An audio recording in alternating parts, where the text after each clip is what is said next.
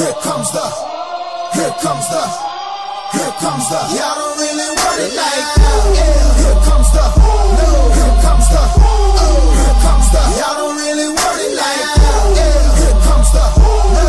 Here comes the, here comes the. Y'all don't really want it now. E-double-L. I said so. I keep big bills up in my heart. Welcome back to the Red Shirts Fantasy Football Podcast. I am your host, Kent Wyrock. This evening I am joined by Matthew Betts and Matt Okada. We'll be handling this. Just us three this week after week one. Jen is unfortunately not with us today. That's okay. We'll go over all of our favorite fantasy football news and notes and things we liked from week one and talk about week two a little bit as well. So, Betts, Okada, how are we doing? Doing great. Excited for another week. I can't believe we're already on to week two. It feels like we spent so much time this summer just getting ready for the season, and now we're off and running. So doing great and excited to move on to week two. How'd you guys do in week one? I won in all the leagues that count and lost in all the leagues that don't. What do you mean? Don't they all count? I mean, some of them I'm more invested in, I guess I would say. And I won in all those leagues. And then I lost in our listener league. I lost in a writers league. But mostly it was good. There's a lot on the line with the listener league, okay? Pride is at stake, and you can't lose to the listeners, otherwise they take your spot. I think that's how that works. That's I true. think they transition into the podcast host team. So I'm pretty sure there is a rule in the bylaws that says if I get last, I immediately get replaced by the champion in the podcast. So hopefully that doesn't happen. Yeah, you might have to give up your spot on the pod, Okada, if you keep taking that approach to setting your lineup each week. Ooh. That's spicy. Anyway, let's jump right in and get to some news and notes, stuff that happened last week we can talk about real quick. We're not going to really recap any games. We might bring up some stuff in passing, but yeah, we're just going to talk about some of the major pieces of news. I've just been handed an urgent and horrifying news story. And I need all of you to stop what you're doing and listen. Up first, we have a couple of miscellaneous pieces of news that I think were kind of interesting. Maybe not so much, but I know the second one certainly is. But first, the Raiders re-signed Martavis Bryant. I guess it kind of sounds like he's actually not going to be suspended and that they are now have a non-guaranteed contract with him, so it made sense for them to bring him back considering he might actually be able to play. I don't think there's much relevance here considering the Raiders' passing attack was kind of yucky week one. It was bad. It was pretty bad. So It was not good. It was atrocious. Maybe having Bryant there kind of helps round out everything, but I can't see it being crazy better because of him. So really no reason to pick him up at this moment, but just something interesting on the docket there. So the bigger piece of news we have before we get on to some injury news and notes, Josh Allen was announced as the starting quarterback for the Buffalo Bills week 2. What do you guys think about that, Okada? Well, he can't be any worse than Nathan Peterman because Nathan Peterman might be the worst quarterback to ever play the game of football. Now, I don't think this bodes well for him because he's going to get, as we talked about a couple pods ago, annihilated over the next few weeks. Although, it sounds like Joey Bosa is, I think, either questionable or out. Do you know, Betts? There hasn't been much update on his status. He had a meeting with Dr. Robert Anderson, who is a foot specialist. Yes, I've heard that name. Yes, and basically the thing that came out from that today from Ian Rappaport was basically that there has been no definitive decision made, and he's still not eligible for IR, and the team is not suspecting that that's going to be the case. So it's going to be a week-to-week situation to monitor. Okay, so that matters for the Chargers' defense. If he's not there, it's a little better for the Bills. I still don't feel great about Josh Allen. It does, however, make me feel better about Kelvin Benjamin, who might get a brief mention somewhere later in this pod.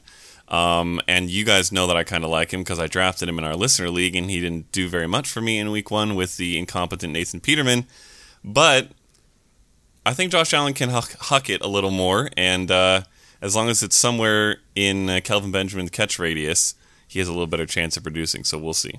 Yeah, as far as like a fantasy consideration, this is a pretty big upgrade for the passing weapons there. It's not, an awesome situation, but Josh Allen as an NFL quarterback probably needed a little bit more development time, and he probably shouldn't be going into the league this early, or starting in the league this early. So he's going to have some growing pains. His accuracy is certainly still an issue. And I think that he's going to have – he has a couple of rough matchups here. He has the Chargers and then the Vikings. And then I think after that there's one more rough one as well. I can't recall. But it's not a good stretch for him, and I don't think that's the right way to develop your first-round quarterbacks. So it's something to keep an eye on. I think it is good for Kelvin Benjamin, but still not great. I think you're going to have weeks where you definitely suffer with him in your starting lineup. So – now, Kent, but before we move on, sketchy. What does this do, and Okada, when you want to comment on this too, feel free to jump in, but what does this do for LeSean McCoy? Because he's the real piece of the Buffalo offense that people own right now and are probably very frustrated with after the first week. So what does this do for LeSean McCoy for you guys? Unless Allen turns out to be so good that he actually helps revitalize his entire offense and make this team decent, I don't know if it does too much. And I honestly am not confident that that's going to be the case. I am very concerned about McCoy this year. Which you will all know because I said he was a sit of the week last week.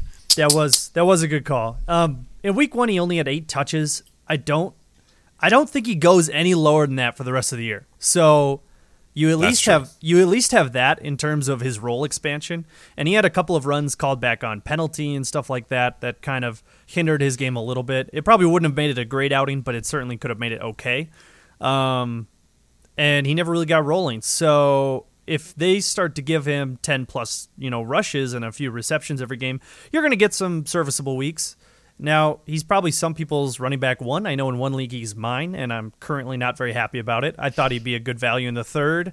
It was like end of the third. I was like, this is too late. I gotta try and take him. But that might not work out for me this year, and I kind of took that risk. But I think, the touches should go up, especially with Allen there. I think they're going to try and focus on the running game a little bit more.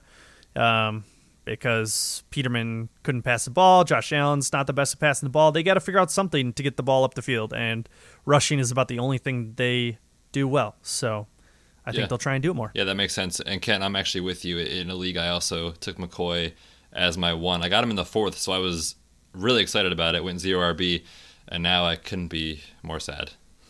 Yeah, that's one of the risks. I do not feel your guys' pain. I literally do not have LeSean McCoy in any of my 10 leagues or 17 best balls. Oh, you're so lucky. Oh, wow. And even I remember going into drafting season, I'm like, I do not want McCoy this year. For a while, I was kind of feeling he's the only weapon, so he's going to be a funnel type of situation. But I realized that the rest of the team is so bad that you can't funnel nothing. There's nothing there to funnel. So it's not going to be enough for him to get it done some weeks. Yeah, I mean, we kind of need to move on here, but I just want to throw this out there. I think that this Bills team is worse than last year's Browns team, and if they go 0-16, I would not be surprised. Yeah, all right. Let's wrap that up and move on to... Doctor, give me the news. We have, of course, injuries because week 1 has come and gone, and actually none huge, no real huge injuries. There's a couple of sort of significant ones, but no one out for the season. Actually, there is one that I didn't put on the show doc, but I'll get it on here so we talk about it. But first, let's talk about Aaron Rodgers. He had a knee injury. He got rolled up on playing against the Bears, in which the Bears were up 20-0 at the half. And, of course, Aaron Rodgers came out and did his thing after getting injured and won the game. That was in the fourth quarter, I believe. They finally passed them. So, Aaron Rodgers looks like he's non-committal for week 2 at the moment. And, why would he be? They never are. So it's not a huge deal. But I think that, if he plays, he's startable. He's dangerous. He's going to be a pocket passer no matter what. It'll probably take away a little bit of his rushing ability, but you don't really have Aaron Rodgers for his rushing ability. You have him because he's probably one of the best passers in the league. Probably top 2. I'd say Brady's better. But anyway, you guys' thoughts on Aaron Rodgers and if he plays? Bets? Yeah, I mean, the injury was significant at the time. It looked pretty nasty when he got landed on. Basically, got landed on the outside of his knee and kind of caused the inside part of his knee to buckle towards the ground. A lot of stiffness, a lot of pain, a lot of swelling that he's probably dealing with. It's likely an MCL sprain, though this has not been confirmed. The ligament that sits on the inside of the knee. They did a zoom-in shot of his knee and looked at this kind of brace that he was wearing in the second half of the game when he came back in. And essentially those kind of like rods that sit on the outside of the brace prevent your knee from kind of buckling inside or outside. So that's my best guess on what he's dealing with. Typically for any receiver or running back, that's a no-go, and it's pretty much impossible to play on. For Aaron Rodgers, like you mentioned, Kent, I would not be surprised to see him staying in the pocket if he does play, doing a lot of what he did when he had a calf injury. I think it was last year or the year before, where it was a lot of quick hitters. The running game was working a lot. So I think that if he does play and that is his style of playing in this game, which I suspect it will be, I think it means good things for guys like Randall Cobb and the running backs that are involved there in Green Bay. So that's kind of my thoughts on the situation. Don't be surprised to see him do almost nothing in practice this week, which for a guy like Rodgers is not a concern. Yeah, I certainly do not envy being the Packers coming into this week because this is a really, really tough decision. Almost any other matchup, I would sit him because this team is decent and could potentially win. This one, there's no way they win without him, and it's a huge game against the Vikings, so they kind of have to play him, but at the same time, it's so dangerous. I'm really concerned about that, so not sure what they'll do. As far as Rodgers himself, I think this, if he continues to play through this and it causes him some pain and does keep him in the pocket, like you guys are saying, which is very likely, and I expect that to be the case, I think it hurts him a little bit from a fantasy standpoint because he does a lot of what he does, scrambling about, swinging out when pockets collapse, running little bootlegs and throwing incredible passes on the fly. And so this may limit his production a little bit. We'll see. Yeah, I think the ultimate takeaway here is you're going to have to probably keep an eye on it up until the game time decision for this is how I feel. So if he starts, you start him. If he sits, you better have option B ready to go. So we'll move on to the next piece of news here. We're going to talk about Greg Olsen. He re-injured his structurally repaired foot, and it sounds like he's going to avoid surgery this time and stay on the roster. So actually, Betts, I'm going to need a little bit more clarity on what this means for his health. Yeah, like you mentioned, he re-broke the foot that he injured last year, which caused him to miss a significant amount of time. When he injured it last year, he underwent surgery in which a piece of hardware was placed inside the bone to stabilize it, which is common for the Jones fracture, which is the fracture of the bone on the outside of the foot. The thing that's different about last year and this year is that the hardware is still in there and still in place. So the bone is still stabilized where it should be, but there is still a fracture of the actual bone. So they're not going to do surgery on it to re-stabilize it. He can play through it essentially after a month or so. It's going to be a pain tolerance issue. For that, it's going to be tough. People are saying that it's going to be about a month. I anticipate it being longer. Listen, foot injuries for someone that has to cut and jump off of it is significantly painful. So I'm hedging longer than a month. But like you mentioned, he's not going to have surgery. So the chance of him coming back later in the year is still possible. Yeah, I mean, this is 100% a drop Greg Olsen thing for me. Unless you have an IR slot, I am not holding on to him or super deep benches in a dynasty league or something, although I don't think he'll probably even play after this year, so maybe not even there. I don't expect him to come back for a while, like Bet said, and when he does, I don't think he'll be Greg Olsen of old. He wasn't even really that last year when he came back. So yeah, I'm hands off. Yeah, last year when he came back from injury, he had 4 games that were 27 yards or less with 1 goose egg, and then he had 1 game with 9 catches and 116 yards. So if it weren't for that 1 game, he would have been a complete waste of a roster spot. And I'm willing to bet that not many people even started him for that big game. So I agree. I am out. The current guy that's about to step in his role would be Ian Thomas.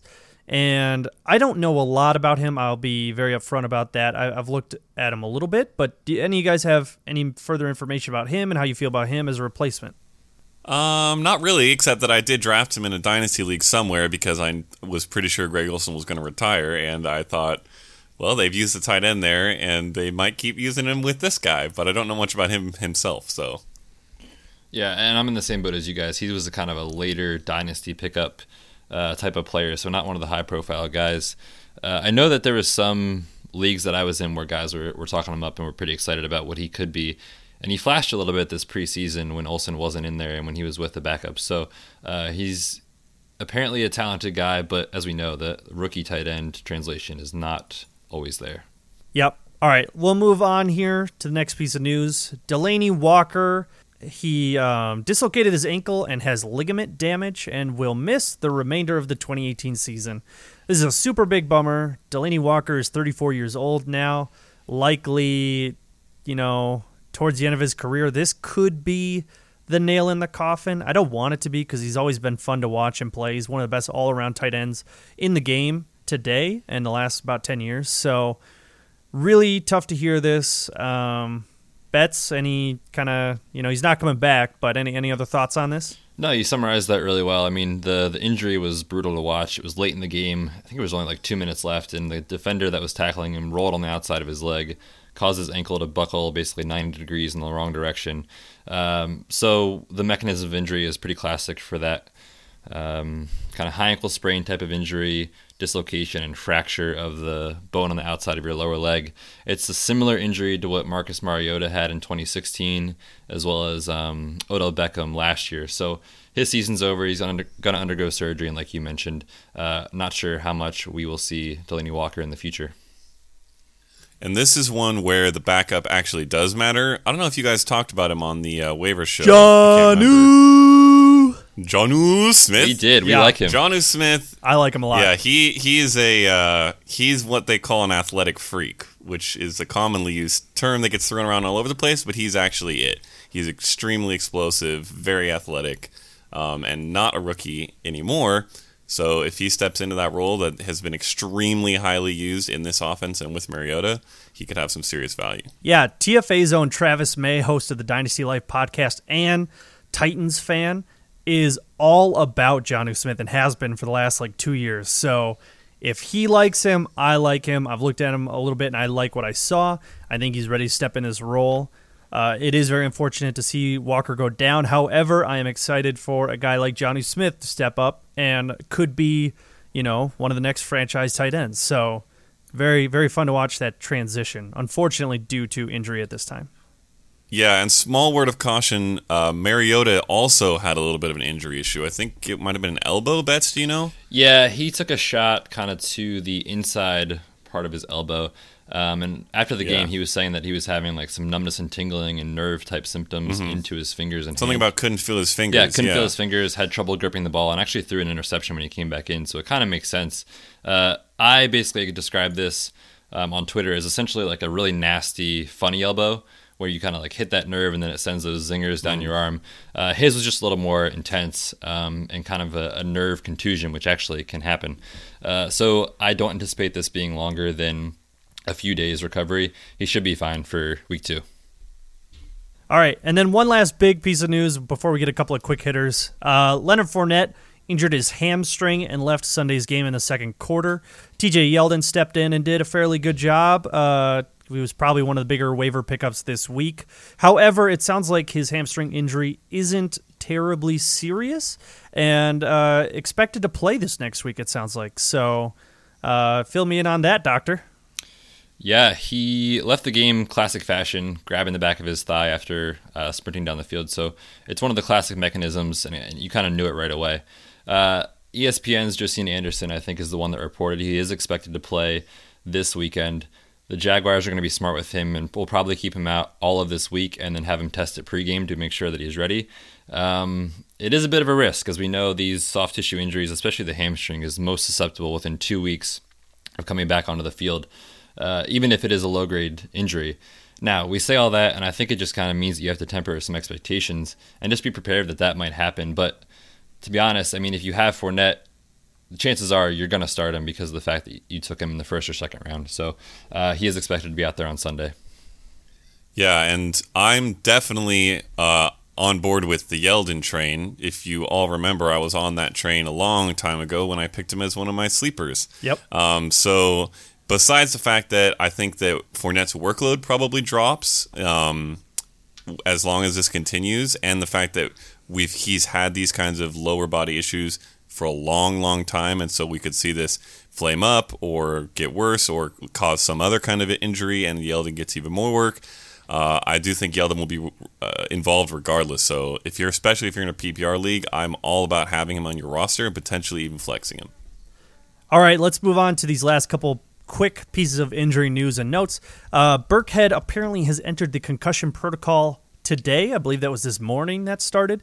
Kind of interesting considering he did get that one pretty solid kind of helmet hit in, I think, the second quarter of that game, and it looked pretty rough, but he went back and played more, so didn't really think much of it. So I don't think this is terribly serious. I think you got to keep an eye on him. He has 4 days to clear the protocol, and keep an eye on this one going forward. I think it's just a matter of if he clears, he's good, and if he doesn't, then you're going to sit him down. So also we had Marquise Goodwin.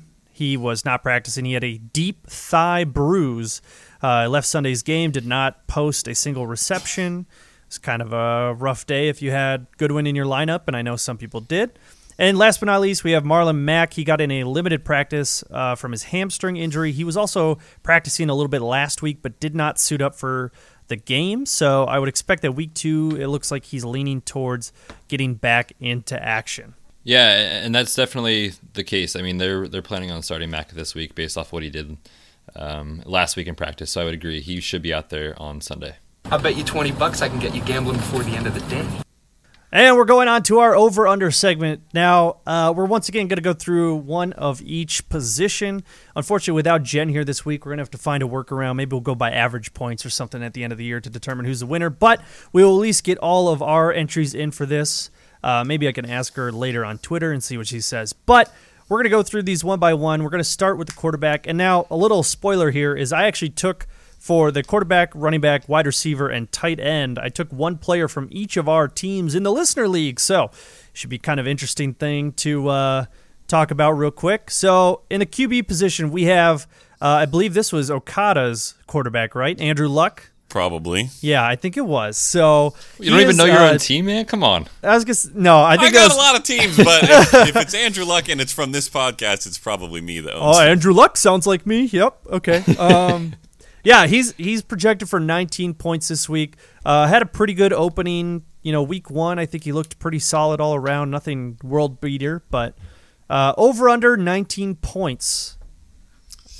This is a really tough one for me. I kind of want to take the push. Do I get extra points if I take the push and it's actually exactly 19? Well, I got to say good luck because Yahoo goes out to 2 decimal points, so I would recommend not doing that. Not if you get this on the dot, you can just win for the season. 19.00. Oh! I'm still not taking it. I will take the over in this one. They're playing the Redskins, who obviously made the Cardinals look pretty silly last week, but they are the Cardinals, and they can make themselves look silly. Yeah. So I like Andrew Luck a lot, as you all know. And if you guys watched that game or looked at any stats about where he was throwing, clearly Frank Reich is tailoring this offense to protect his arm as it gets stronger and stronger. They're keeping passes short, quick hitting, kind of an Alex Smith or even Tom Brady-ish sort of offense. And it worked really well for them. He threw the ball a lot and scored a lot of points, so I'll take the over again. Betts, what are you feeling? Yeah, I'm with you, Okada. I like what you said. There's a good chance, to be honest, I'm going to take the over on Luck anytime he's on the dock for this, just because of the fact that defense is so bad. They're going to have to throw the ball an absolute absurd amount this year. So I'm going to take the over on Luck. And I love Luck as well, so I will also be taking the over on this one. So let's go on to the running back position. We have Isaiah Crowell.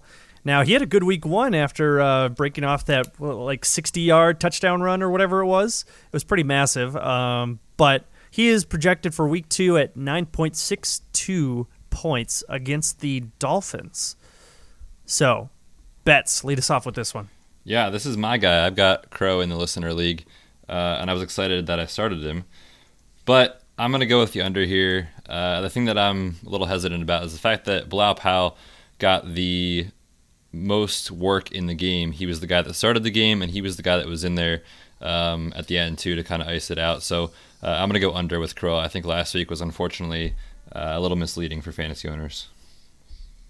I wish I could differ. I wish I could differ here because eventually I'm going to have to make some points up on Betts, who apparently Kent and I are losing to right now. Let's go. But literally everything Betts just said, I also take the under for those reasons. Yeah, only 10 rushing attempts, and I think, 2 receptions or something like that.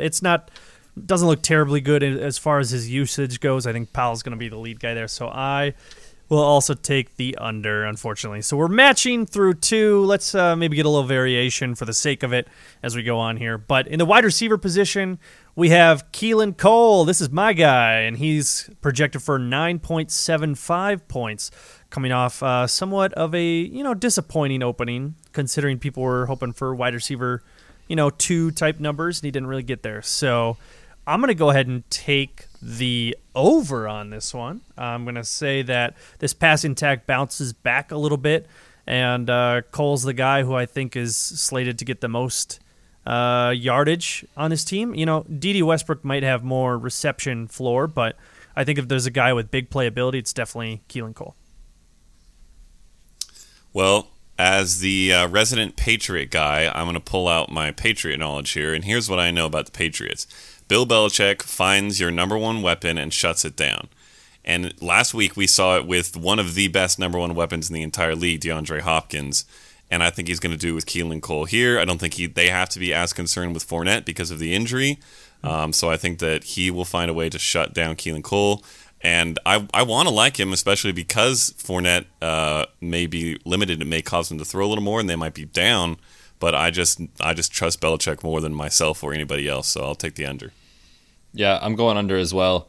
You can run on the Patriots. That's the one thing you can do, as we've seen in Week 1. So I'm going to take the under. I think that some sort of combination of Fournette and Yeldon gets it done on the ground, and Cole is left under this number. All right, so we have those locked in, and a little bit of difference on that one. Let's go to the tight end position. We have Jared Cook. Now, you might think, yucky Raiders attack, but he's only projected for 6.06 points. So kind of a lower benchmark makes it a little bit tougher. What do you guys think? Okada. This is an easy under for me. Jared Cook, he does this sometimes. He comes out and looks incredible, and we say, oh, there's Jared Cook. He's back. He's real. And then he's not. And if you want some specific context, in 2013, in Week 1, in the opener, he had 141 yards and 2 touchdowns. The following week, he had 10 yards on 1 catch. Yeah, I suppose I should mention Week 1 he had 9 receptions for 180 yards, which is absurd. But go ahead. So 1 catch for 10 yards is less than 6 points. Even if he gets a little more than that, I don't think he gets more than 6, so I'll take the under. All right, Betts? Now that we're talking about Jared Cook, I've got to read a really funny tweet from our friend Keaton Denley on Twitter. Keaton said, Jared Cook's Week 1 performance is like those emails saying I want a free iPad. One of these times I might actually win an iPad, but I'll never know because 10 years ago I got a virus clicking one of those emails and I won't ever do it again. So true. Oh, Jared that sums Cook it is up the perfectly. virus. Yeah. Despite the fact that those words are true and everything that you said, Okada, is true, I'm going to take the over, actually. And the reason is because he's projected for such a low number of points. The Broncos are very good in the secondary, but if they do have a weakness, it's the fact that you can throw to the tight end. Mm-hmm. It was ugly with the receivers in Oakland, so I'm going to go ahead and take the over. Yep, I was just going to talk about the Denver defense being pretty lenient to the tight end position, so I'm also going to take the over. I don't think you're going to see 180 yards again, but I think there's some reasonable consideration there for about 50, 60 yards. So, moving on to our flex position, we're going to go ahead and put a little spin on this one. Last week we did Breida versus Morris. This week we're doing Battle of the Coopers, and basically what you're going to do is in your flex position, you're going to tell me if you want to start either Amari Cooper or Cooper Kupp. Betts, we'll start with you. Yeah. I am taking this with Cooper Kupp, and that is not even a question. I'm terrified to have any Amari Cooper shares this year. I love the player. I can't start him until I see it again. Betts, you're frustrating me with taking all of my same ideas, and I have nowhere to come back. Yeah, we're just smart. We're just smart guys. This is beyond easy for me. I hate Amari Cooper right now, and I love Cooper Kupp. In fact, Cooper Kupp's been one of my favorite players. If you look back to when he first got drafted, there's a tweet that I tweeted. It was over a year ago, and I said that Cooper Kupp and Jared Goff would be the next Jordy Nelson and Aaron Rodgers. And I said this because I went and watched them in training camp, which happens right near where I live, and I see the connection between those guys, and it's awesome. He's their red zone threat. I think he's a lot of their third down threat. So I love me some Cooper Kupp, not just this week, but season long and in Dynasty. Gimme, and easily over Amari Cooper here.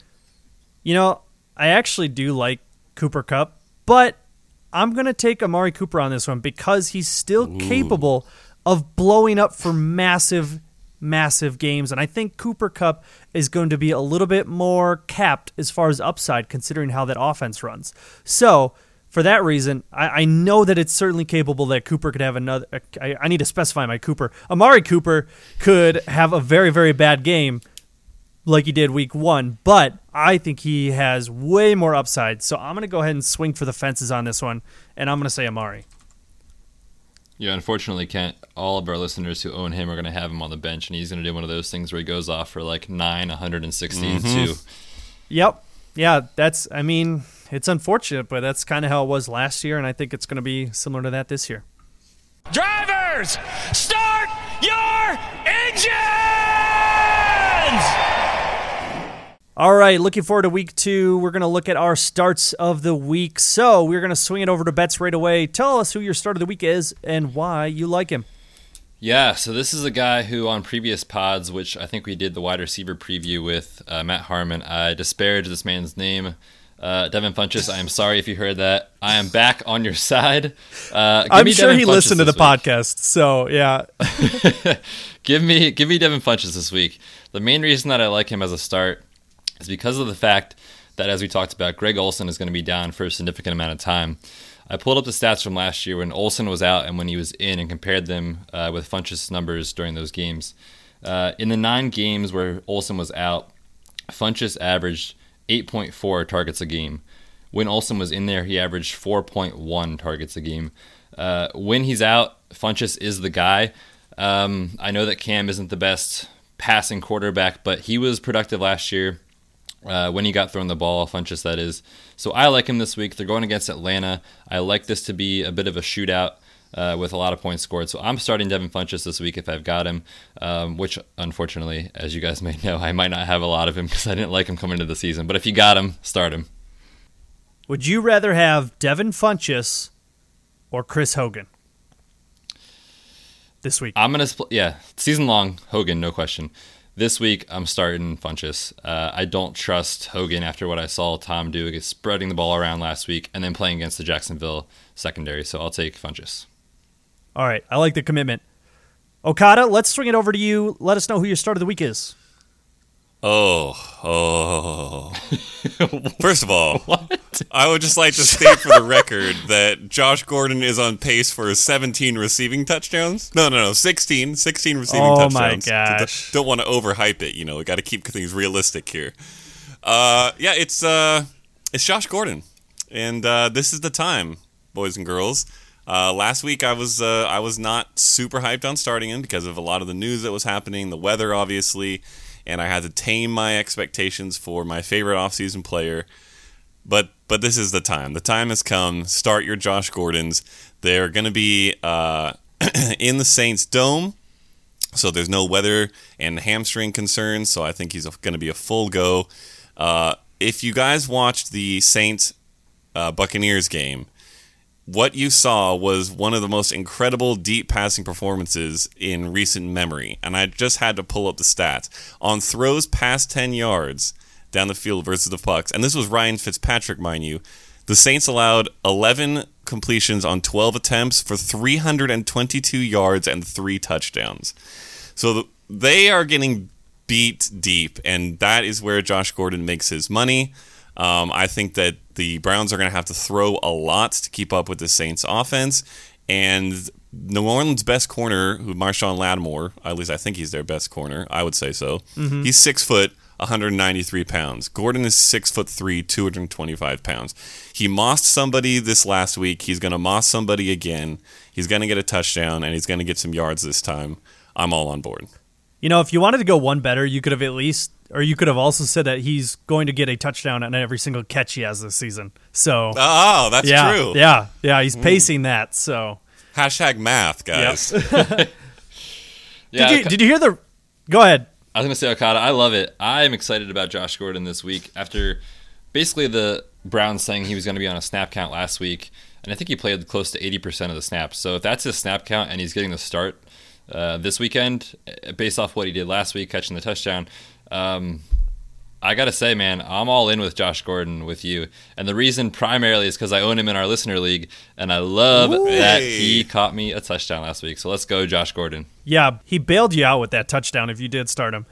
Did you hear the story about Hugh Jackson said that he accidentally started Josh Gordon in week 1 anyway? Even though he said he wasn't going to. Like some package issue. What is the deal with Hugh Jackson that he cannot control a football team? It's unbelievable. Lord. It's unbelievable. Yeah, let's move on to my start of the week. I'm going to go ahead and throw out Danny Amendola. I think he's set up for a big week this week. And now there's actually something similar this week to last week when I talked about my start of the week. He's going against the exact same cornerback in the slot, and his name is apparently Buster Skrine. I pronounced it Skrine last week, so I'm going to go ahead and correct that for the record. But guess what? Golden Tate went out there, and he ended up getting 15 targets. Now, the passing attack from Stafford last week was a little bit sketchy, so he only caught 7 for 79 and a touchdown. Terrible day, I know.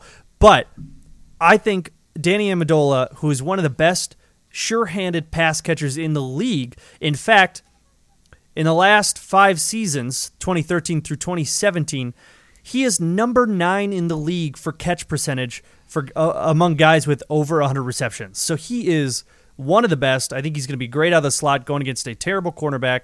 Same exact reason as last week. I'm ready to lock it in and flex him this week in PPR formats. And I think he's set up for probably like 7 or 8 receptions, no problem. Mostly because you can't run against the Jets front 7. They are legitimately scary.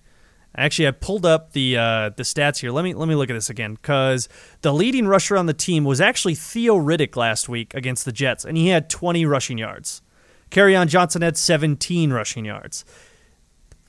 Matt Stafford had 6, and then 2 guys had negative yards. So it's hard to rush against the Jets. Yeah, it's pretty ugly.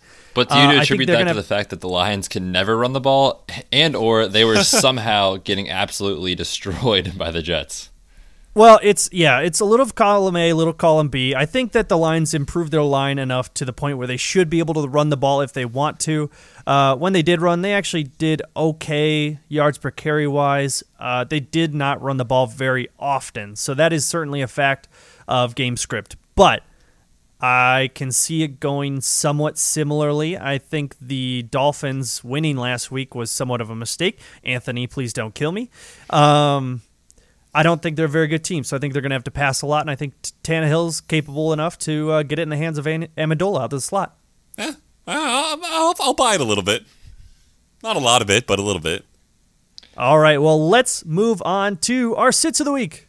Why do you do this to me? I'm benching you, Lewis. Nobody heard another word out of you. Sit down! By the way, do you guys know where that soundbite is from? It's from an older movie. It says Bill Murray, right? No, it's Celtic's Pride or Celtic's Pride. What? Yeah. Oh, it's got a lot of big names in it. I'll have to look up the list of actors here later for you. I have never heard that before. I definitely recommend it. It's very, very funny. So, good 90s sports movie about basketball. But anyway, we're going to talk about our sits of the week, and we're going to go through the exact same order here we went on our starts. So, Betts, who are you sitting down? Yeah, I am not going to play Derrick Henry this week. I think the writing's on the wall with this backfield and what it's going to be. I love Dion Lewis. I know our girl Jen loves Dion Lewis, and that came to fruition last week. The snap count between the two was 49 for Dion Lewis and just 20 for Derrick Henry. In terms of their workload and what they got, Henry, 10 carries for just 26 yards, which is abysmal, and Dion Lewis, 16 for 75 and a score. And the thing that I think we've all been on board with, all summer long, is the fact that Lewis is the passing down back for sure in this offense. That's established, and that is well documented. Listen, I can't trust Derrick Henry if Dion Lewis is healthy and he's in there. Now, I will say, if at some point Lewis goes out with injury, which we know that he has a history of, I will be more interested in Henry because we've seen what he can do with a full workload. But when he's splitting time with a guy like Dion Lewis, who is very talented, I don't want to play him at all. So I am off of Derrick Henry this week.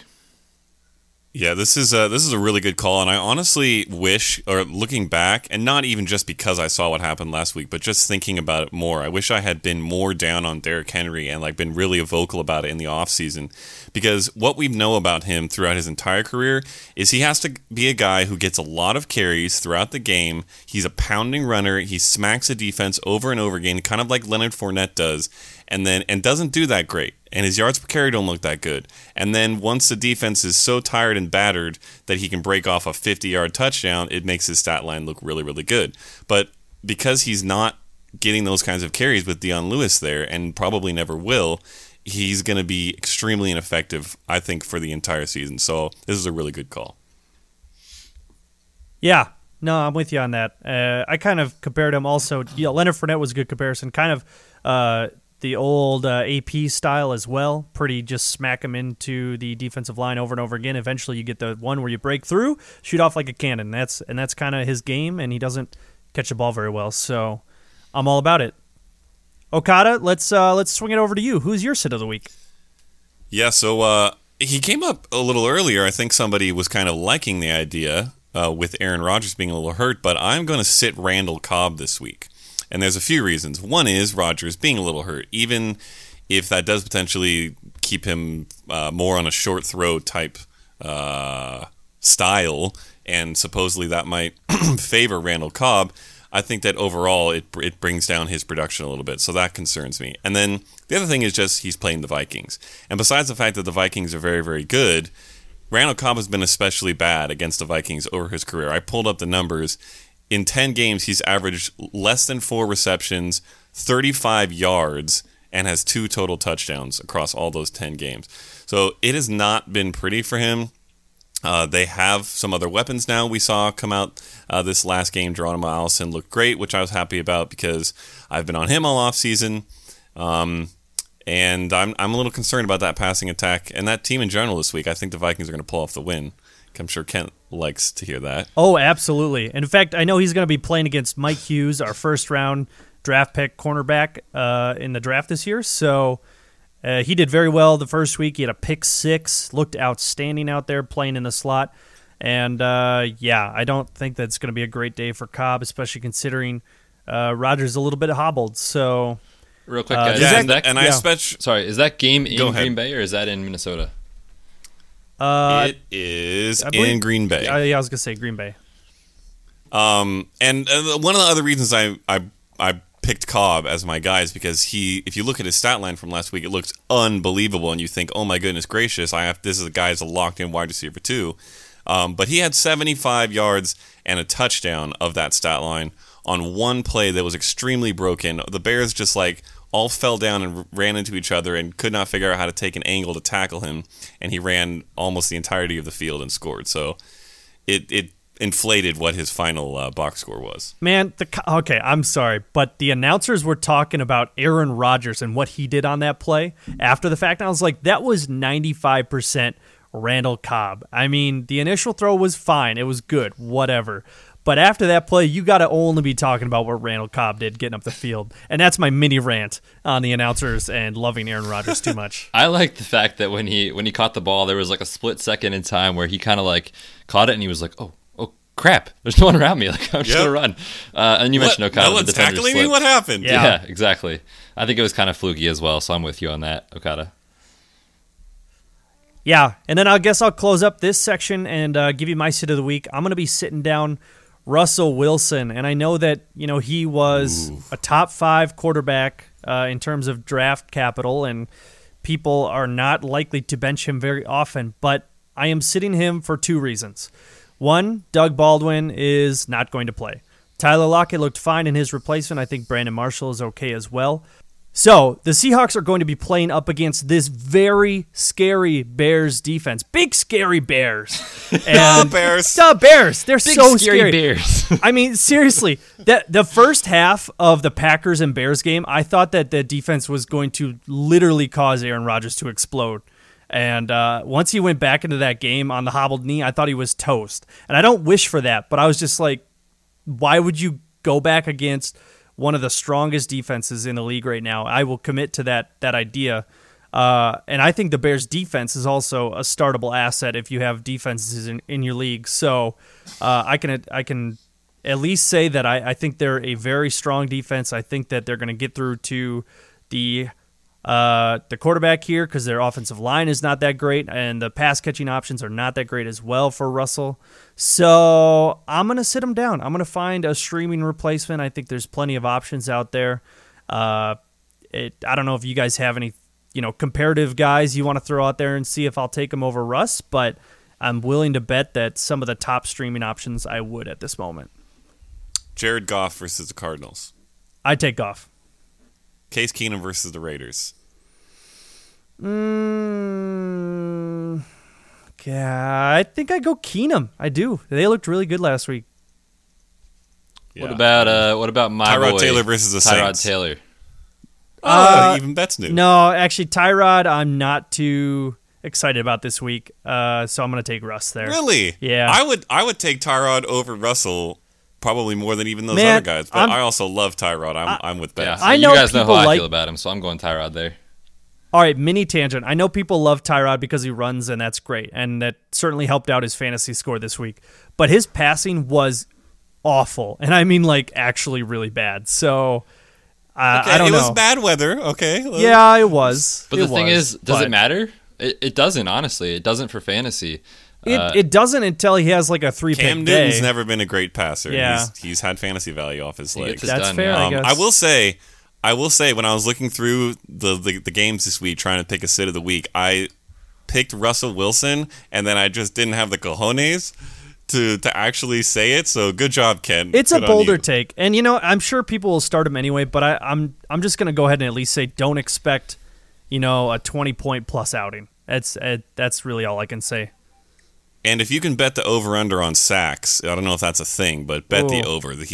Oh my goodness! I bet he gets sacked He's like gonna 5 get times. annihilated. Yeah. Oh, more. I would take 8 to 10. Really? That's a considerable amount. But I know, but I could dude, see it happening. This is going to be ugly. Yeah, it's tough for Russell Wilson. I mean, the guy had almost no weapons coming into the season outside of Doug Baldwin, and now he loses him, so it's going to be rough. I will say, though, Kent, just to kind of comment on the fact that you brought up such a high-profile guy as a sit here at the quarterback position, it's not a bad idea, and it doesn't mean that you were wrong in your draft selection of a player like this guy, like a high-caliber guy at the quarterback position. Quarterback is all about matchups, so I agree with you. I wouldn't say drop him and pick up someone else, but a low-level bench guy, drop him, hold on to Russ, and snag one of these other streamers like we talked about to play over him. So I agree. I'm actually doing that exact strategy in one of our leagues, so I am off of Russ this week. Yeah, great point. Sit, not drop. I'm not looking forward to, or I'm not telling you to drop Russell Wilson right away. That'd be lunacy. So, all right, good job there on the Sits of the Week. Let's go on to a new segment. 1002. Mr. Burgundy. 1003. Just doing my workout. Oh, it's a deep burn. All right, we're going to go on to Flex or Next. This is going to be a real quick pick-em type situation. We're going to go pretty much zero to minimal explanation on these. We're basically going to talk about guys who could be potential flex options for the week, and you're going to let me know, the other hosts on the show here, and I'll also offer my choice as well, if you're going to flex them or if you're going to say, nah, next, maybe next week. So we're going to start off right away with Chris Carson on that Seattle offense we just talked about. He's playing at Chicago. Let's go ahead and start with bets. I'm going next. All right, Okada? Yeah, I really want to flex, but I'm going to go next. I am also going to say next. I am very scared of the big scary Bears. So Bears. Let's go on to Hogan, Chris Hogan of the Patriots, playing at home against Jacksonville. Okada. Next. Yeah, I'm okay. He's going to get Ramsey. I don't want it. Yeah, I'm okay starting him as a flex type of player. I wouldn't start him as a wide receiver 1 or 2 in your lineup. He can catch one deep ball and be okay in that flex. So I'd flex him if I had to. Yeah, it would have to be a drastic danger flex because I am going to say next. I'm sitting him down and hoping I at least see targets there this week and snap count. I'm not expecting a good production. So on to Crabtree at home against Cincinnati Bengals. Bets? I'd flex him. Joe Flacco was aggressive last time, which was great to see in week 1. So I'll flex Crabtree this week. From a volume standpoint, I want to flex him, but the Thursday night game, 2 teams with defense and not much else. I'm going to say next on this one. I am going to say flex. I'll flex him. I think he's got the touchdown upside every week. I think he's going to be pretty much the same thing he was in Oakland. So I'll flex him. I think he's worth it. Going on to Bilal Powell at home against the Miami Dolphins. Okada. I'll flex it. I'll flex Powell. I think he has a little bit better game than Crowell. I went with the under on Crowell, so I'll flex him. Yeah, I'll take the opportunity here. I think he's going to have receptions. I think he's going to have rushes. I think he's, for all intents and purposes, the lead running back there. And it's a better, well, it's actually, I don't think it could be better than last week as far as game script, but I think he'll get some grinding carries here. Bets? Yeah, I'm with you guys. I'd flex him this week. All right, let's go over to Alfred Morris, the new 49ers running back, going against the Detroit Lions at home. I'll say next. I'm not going to start him till I see it. You know, I'm going to flex him. If the Jets could do what they did to the Lions, I think the Niners can do the same thing, and I think they might actually have a lead in this one, or at least be looking to have a close game, run the clock out. So yeah, I'll flex them. The Lions sure got sliced up in the run game. It was unbelievable. It was ugly. Bets? Yeah, I kind of agree exactly with what you said, Kent. I'm going to wait till I see it from Alf before I actually put him in my lineup, so I'm going next on this one. All right, and Kelvin Benjamin going against the LA Chargers. Bets? No Kelvin ever for me. Next. I'm going to have to say next on Kelvin Benjamin. For this week, I think it's going to be a flexible thing after this week, but against the Chargers, I'm not in. And Josh Allen's first game. Yep, that's exactly the reason that I am not going to start him. I just, again, I'm going to have to see what this connection is like in the real regular season before I do anything with it. So I'm going to say next on Kelvin Benjamin, he's riding the bench.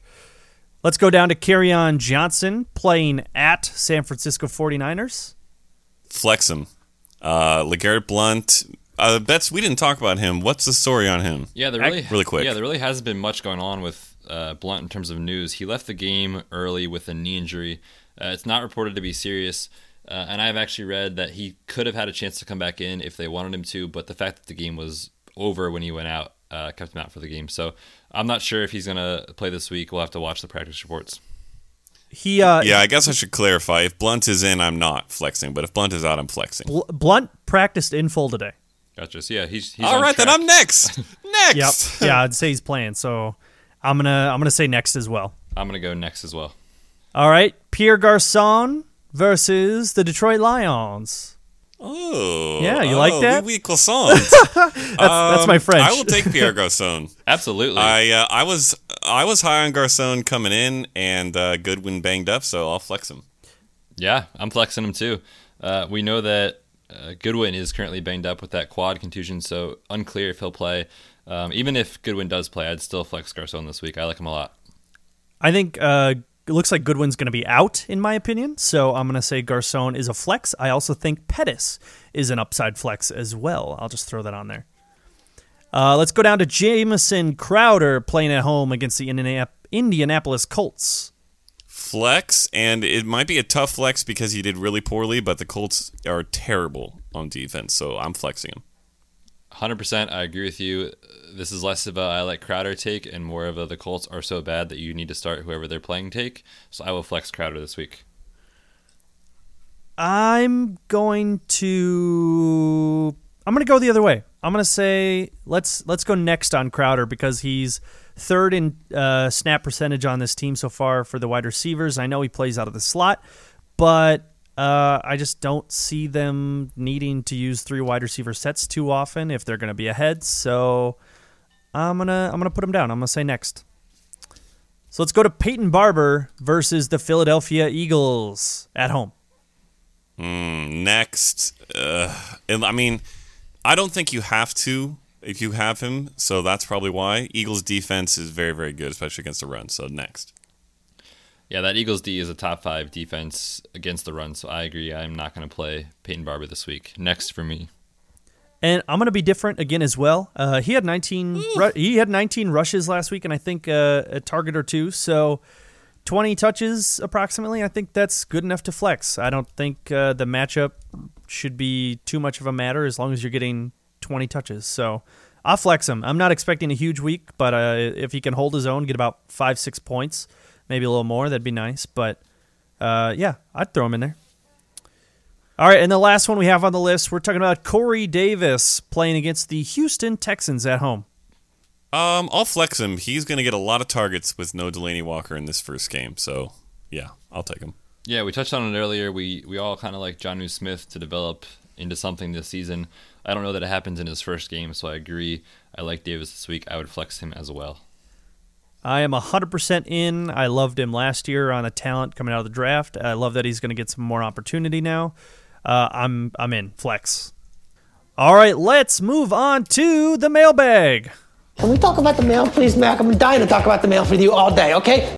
All right, we got a couple of questions that came in on Twitter here recently, so we'll go ahead and talk through them real quick. We got about 3, 4, 5 minutes. We can chat about these. So this first one comes in from @K_Riggs808. Thank you for sending in the question. His question is, what are you doing with Matt Stafford this week? Do you play him again, or would you pick up someone else and potentially keep him on the bench, or would you drop him even? I say no. No, don't drop him.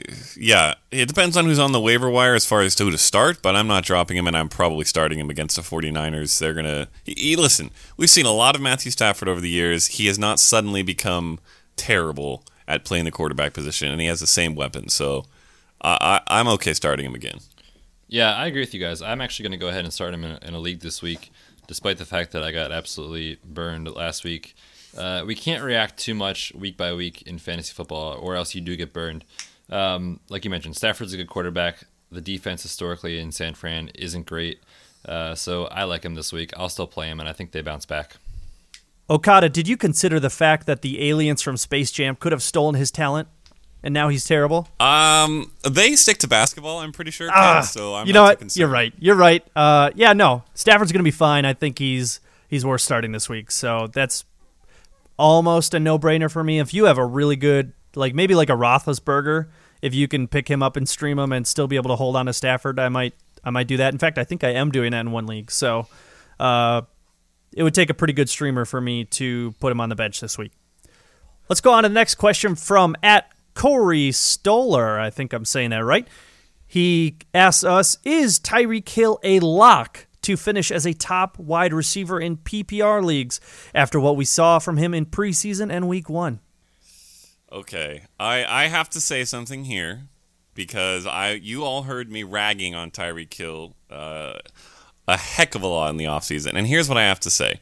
What I said in the offseason was that the only way that he could continue the pace that he was on would be if he was one of the greatest deep threats, speed receivers, etc. in the entire league. And so you almost had to bet on regression. The problem is it's looking more and more like he might actually be that. So I'm easing towards being okay with him. Having said that, I'm not putting him as a lock wide receiver 1. No, I still think he's going to have boom bust weeks. But I am coming around on him being one of the most elite receivers at what he does in the entire league. Yeah, I mean, you kind of talked about everything that I wanted to say too. he is elite as a wide receiver for sure. Is he a lock for a top 5 finish in PPR leagues? I don't know that I would say he's a lock. I would say he's a lock for top 10 for sure, season long. But the issue that I have with Tyreek Hill, and it's nothing against the fact that he's a good or bad player or anything like that, it's just that we see these boomer bust weeks, which I think is still going to happen. Although I will say that connection between Mahomes and Hill is very enticing. So I do think he will finish their season-long top 10. I don't know about top 5. Wait, hold on. Is Kevin going to jump into this call real quick? Pat Mahomes is God. That's Kevin. That's my Kevin impression. I think that's from the first episode we did, actually. I happen to have that saved as a soundbite. But, yeah, no, Mahomes to Hill looked really, really good, and that's going to be a scary threat all season long. But did you know that actually Sammy Watkins played 91% of snaps to Tyreek Hill's 71%? Oh, that's very helpful to know, Kent. I mean, it is. I recently started writing about the snap percentage over with the fantasy footballers, so I thought I'd let you know that. But no, I think that Watkins is still going to have weeks where he's playable here, and I think that's going to be the weeks where Tyreek Hill doesn't hit his long shot touchdown or big 60-yard gain play. It's going to happen. They're not going to get one every week, I think. I mean, they might. That team looks really strong and able to do that, but there's going to be down weeks. So I think that Watkins has a chance to really step up here and improve this offense as a whole. And keep in mind, Travis Kelce had 1 reception for 6 yards. That might not ever happen again all year long. We know he's elite, so there's going to be balls going elsewhere in this offense, and I mean, whenever Tyreek touches it, he will still take it a long way, probably. But I'm not quite as high as I still don't think quite as high as top 5. All right, let's go over to a question from M Rockman 12, and he asks, when looking for waiver wire options early, do you base your pickups more on volume, such as carries or targets, and expect the production to increase, or do you pick them up based on production and expect the volume to increase? This is a good question, and I don't think there's a cut and dry answer. I think that it depends on the situation, the player, the position, etc. So, for example, Phillip Lindsay, his production was incredible. I don't really think that his volume is going to increase necessarily, but the production was so strong that even if his volume decreased a little bit, he's going to have some usability. So it really depends on the situation, and there are strong points to support both options. Yeah, I don't really have a strong opinion either way on this either. I'm more of an opportunity type of guy, meaning that I like that out of the players that I pick up.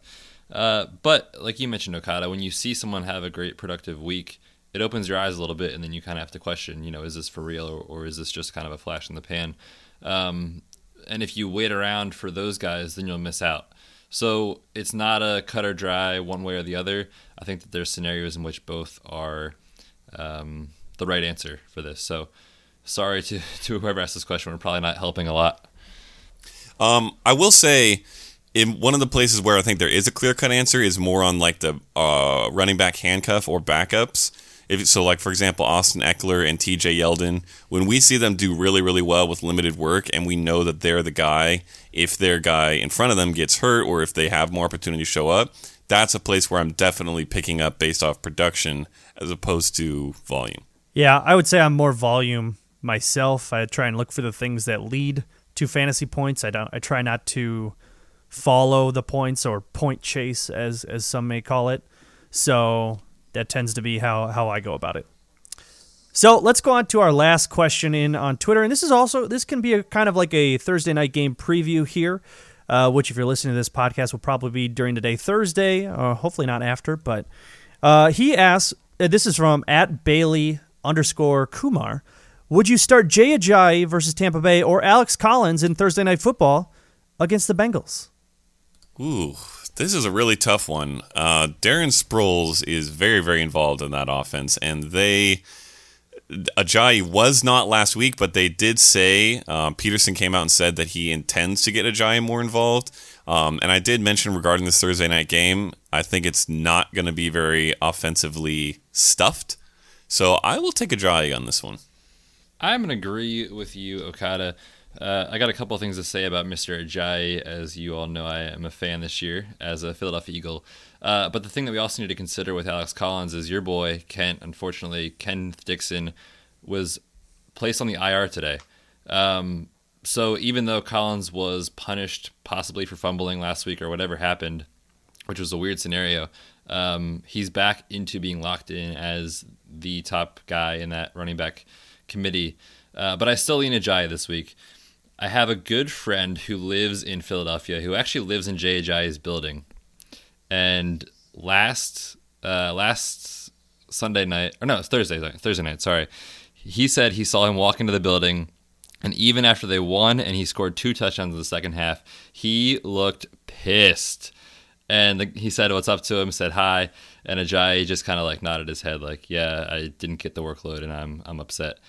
So I think he's going to come out guns a-blazing this week. I like him, and if I have him, I'm starting him. Is there? I think the only person second to Gore in agelessness is Darren Sproles. This dude's still like top 5 fastest running backs in the league. I swear, he is so speedy once he gets going.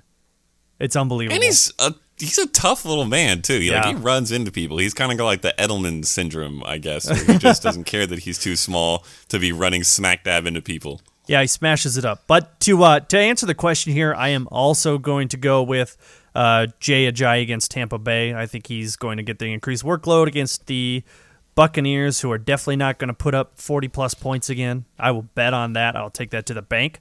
And I think Alex Collins is an okay play, but Thursday night football games are just typically boring and scrappy and ugly. And so I'm going to avoid him for one more week and hope I see a good workload, bare minimum. But yeah, Jay Ajayi. But guys, Alex Collins is like the best running back ever, and Kenneth Dixon is hurt.